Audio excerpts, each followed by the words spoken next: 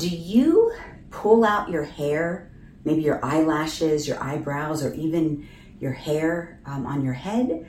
Do you pick at your skin and wonder what's wrong with you or what is going on? There's actually a name for these. And as we're going through our series on demystifying the DSM, today we are talking about Trichotillomania, which is pulling out your hair.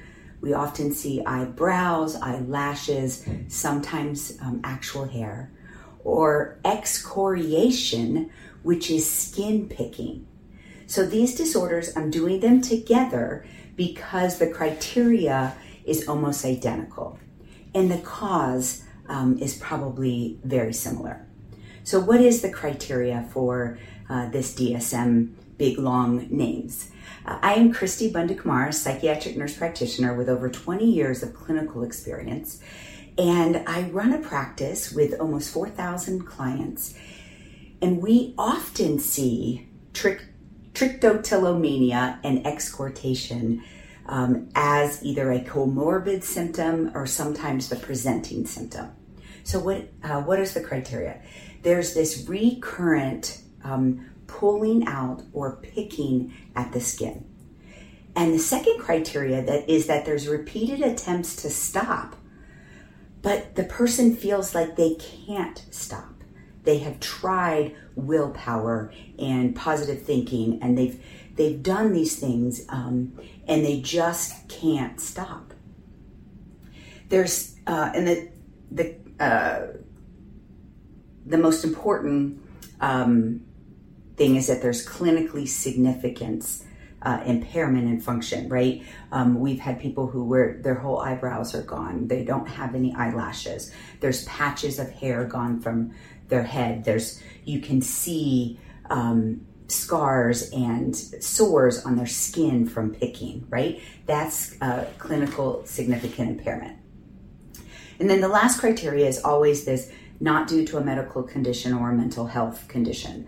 I'll tell you, with these two conditions, I almost always, or at least in the clinical practice, always is a comorbid to either a generalized anxiety, a major depression, maybe bipolar disorder.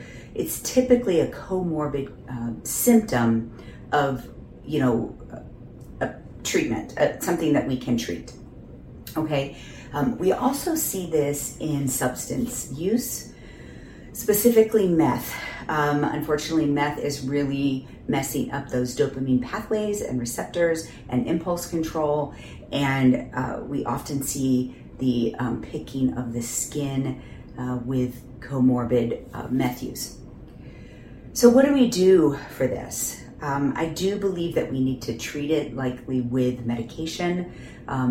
Again, with all of these things, cognitive behavioral therapy is the initial treatment of choice.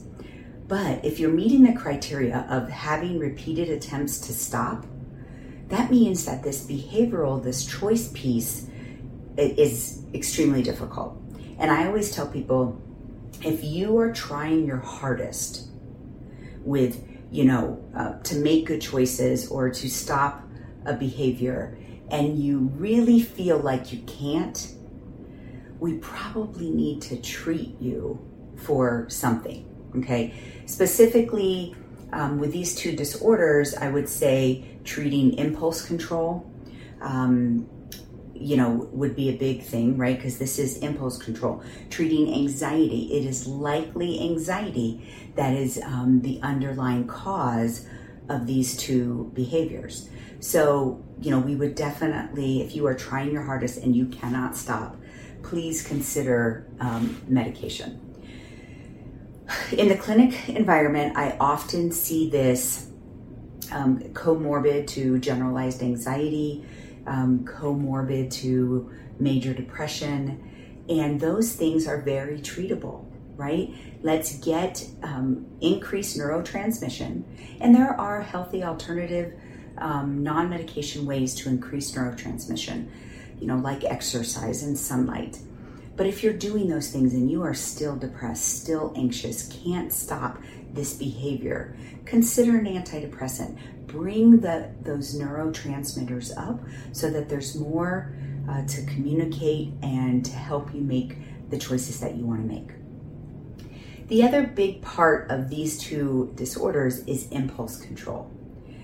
And in ADHD, substance use, and in bipolar and some other conditions, we have a pretty significant impairment in impulse control. What is impulse control? That ability to stop yourself when you want to stop yourself, okay?